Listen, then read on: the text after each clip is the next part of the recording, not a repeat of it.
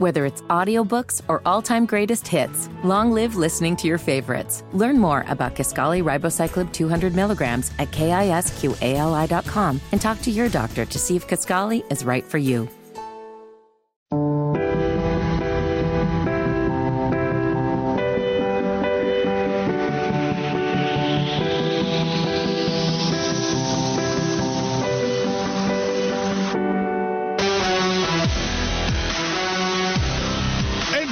That we are back. Wes and Fitty, no Walker today. Walker's a little under the weather. As I said, it's bad weather outside, and Walker's a little under the weather. So hit him up at Walker Mail on Twitter, Instagram. He doesn't check his Instagram that much, I don't think. But hit him up. Give him some well wishes.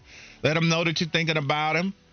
And keep the text coming on the Carolina Men's Clinic text line, 704-570-9610. Liner Boy, off our discussion that we just had, Liner Boy 74 said, no, sir.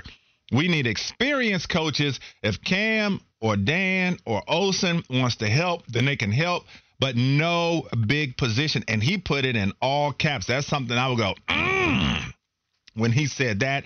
The Bagel Guy says, Wes, if we need a break from the Panthers, we need to talk about the dating challenge that Mac and Bone brought up this morning. Fitty versus Flounder on a night out. Who would get a date first? Man, that does excite me a little bit to be able to do something like that, to be able to instigate a night out with you two, man. What do you think about that? Do you think that you would beat Flounder? You'd be able to get a date first. How do you see that turning out? Well, I mean, I'm not going to sit here and not speak confidently. I feel like if I'm in the arena and I'm trying, I think I would probably beat him 1-0. Okay.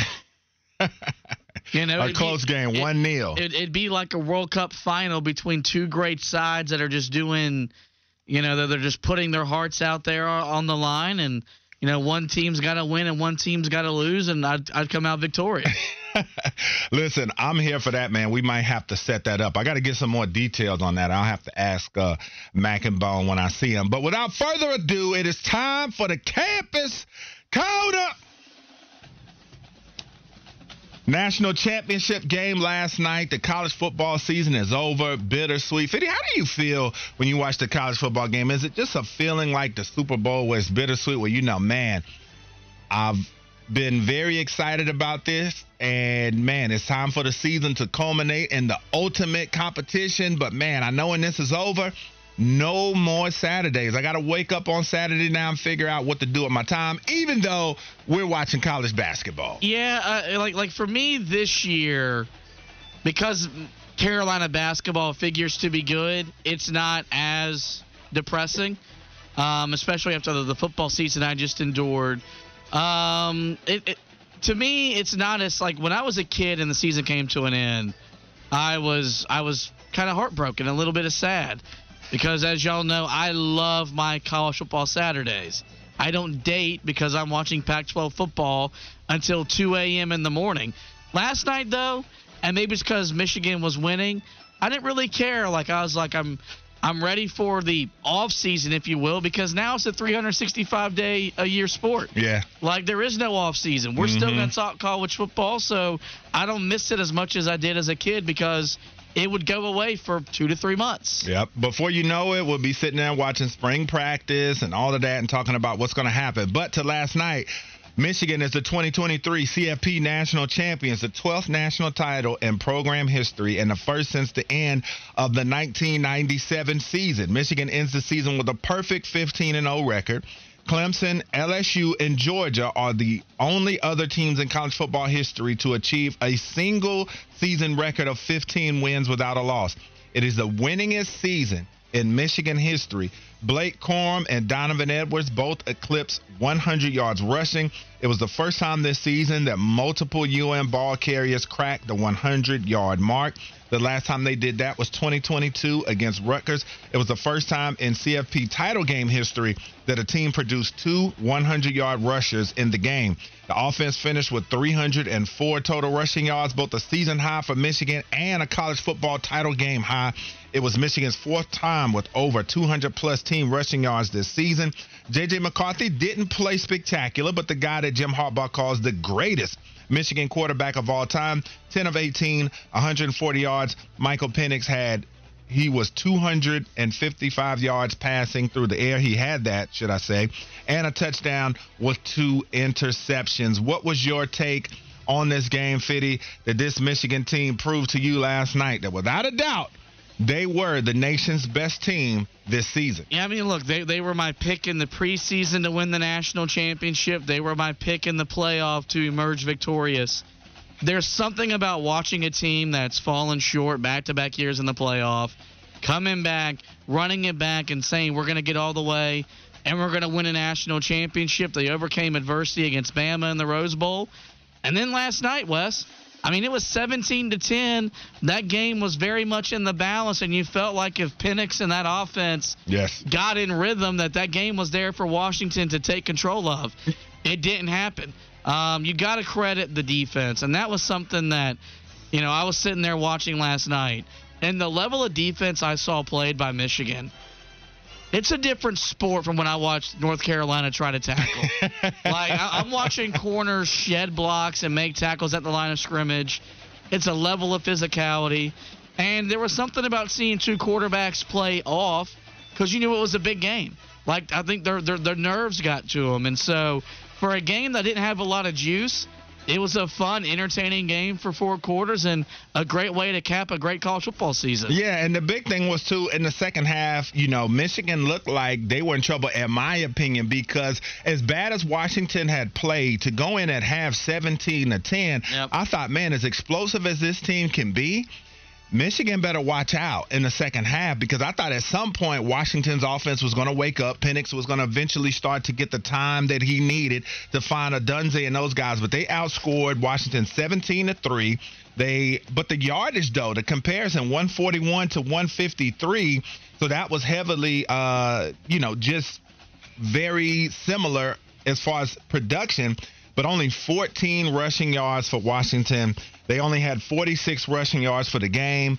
That was huge. As you talked about Michigan's defensive backs, and I was live tweeting last night, and I said the way that they play the way that they're coached. Those defensive backs, you see them, they're going in there, perfect technique to break up a pass. Yep. Or they're going in there, they're making the tackle, sure tackle. No, just I'm going to try to make this SportsCenter highlight, and I'm going to come up and just hit you and not wrap up. No, they're wrapping up. And then also, too, when they got you going to the ground, they're trying to strip that football out. This was a very, very well-coached, fundamentally sound Michigan football team. They ended up out-yardaging, if that's a word. It's going to be a word that I make up, 443 to 301 Michigan to Washington. But the yards per play, Michigan averaged 7.8 yards per play for the game, while Washington only averaged 4.2 yards per play. Washington also won time of possession. It wasn't by much, but they were 30 minutes, 44 seconds to 29 minutes and 16 seconds for the Michigan Wolverines. And I said that was one of Michigan's MOs all season long, was the way that they could control the clock on you as well with that powerful running game. So I thought that Michigan, while they hit a little bit of a rut during the game, and you thought that Washington was going to have that opening to be able to get in there, and I thought maybe at some points we might be going to overtime, but it wasn't to be. And Blake Corum and the crew, they really came out and did their thing. But Donovan Edwards set it off quickly. And when they gave out the MVP award, how'd you feel about that? Because I know Corum had more of the workhorse kind of day, 21 carries, 134 yards, and 2 touchdowns. But I thought Donovan Edwards, for the better part of that game, was going to get that MVP, especially before Corum got his first score. I figured once he got the second one, I was like, yeah, he's probably going to wrap this thing up. But I thought Donovan Edwards was huge, and I thought he had a real case for offensive MVP in that game. He set it off. Well, you're talking about his first 2 touches went for touchdowns, and they were both, long runs. Mm-hmm. It felt more like a sentimental type of thing because Corum, of course, missed the playoff last year, torn ACL, 28 touchdowns this year, just the most ever by a Michigan player in the history of that program. And it feels like that's why he got it, because you could have both given it to him because they were they were the reason why they won. Because J.J. McCarthy, who Jim Harbaugh says is the best quarterback in Michigan football, didn't look the part last night, and they had to run the ball early and often because the passing game was out of rhythm. But, you could have given it to either guy, and it would have been justified because they both were the reasons why Michigan won the game. Let's hear from Jim Harbaugh while he talked about each piece of confetti having its own story. How sweet does this little bath feel right now? It's pretty great. You know, you watch this confetti come down. It's like thousands of confetti. It tells a story. There's a story in every one of those pieces of confetti. I like that, man. I think Harbaugh is one of the best at coming up with stuff just like that, saying every piece of confetti has its own story, because the work that those guys put in from the start of the season to the end of it, it all culminated in a championship. Congrats to Michigan. Now, Michael Penix, I talked about the other day, I checked out the PFF mock draft, the latest one that they've had, and they had 5 quarterbacks in the top 12. Michael Penix checked in at number 9 to the Atlanta Falcons in that mock draft. And a lot of people have been talking about, before I saw this, how Penix wasn't getting a lot of draft love, while people not talking about him as far as a first rounder. Do you think that last night helped or hurt his stock? I don't want to say hurt, because I thought he played as well as he could given their offensive line issues and the fact that he was just hurt. But you see why he's going to struggle at the next level, because he's small, he's tiny, he looked tiny in the pocket, and he has durability issues. I mean, he had, 3 season-ending injuries during his college career. 2 of them happened to be ACL injuries. If you could protect him and keep him upright, he can make every throw. I think his arm is as good as Caleb Williams or Drake Mays or Jaden Daniels in the draft.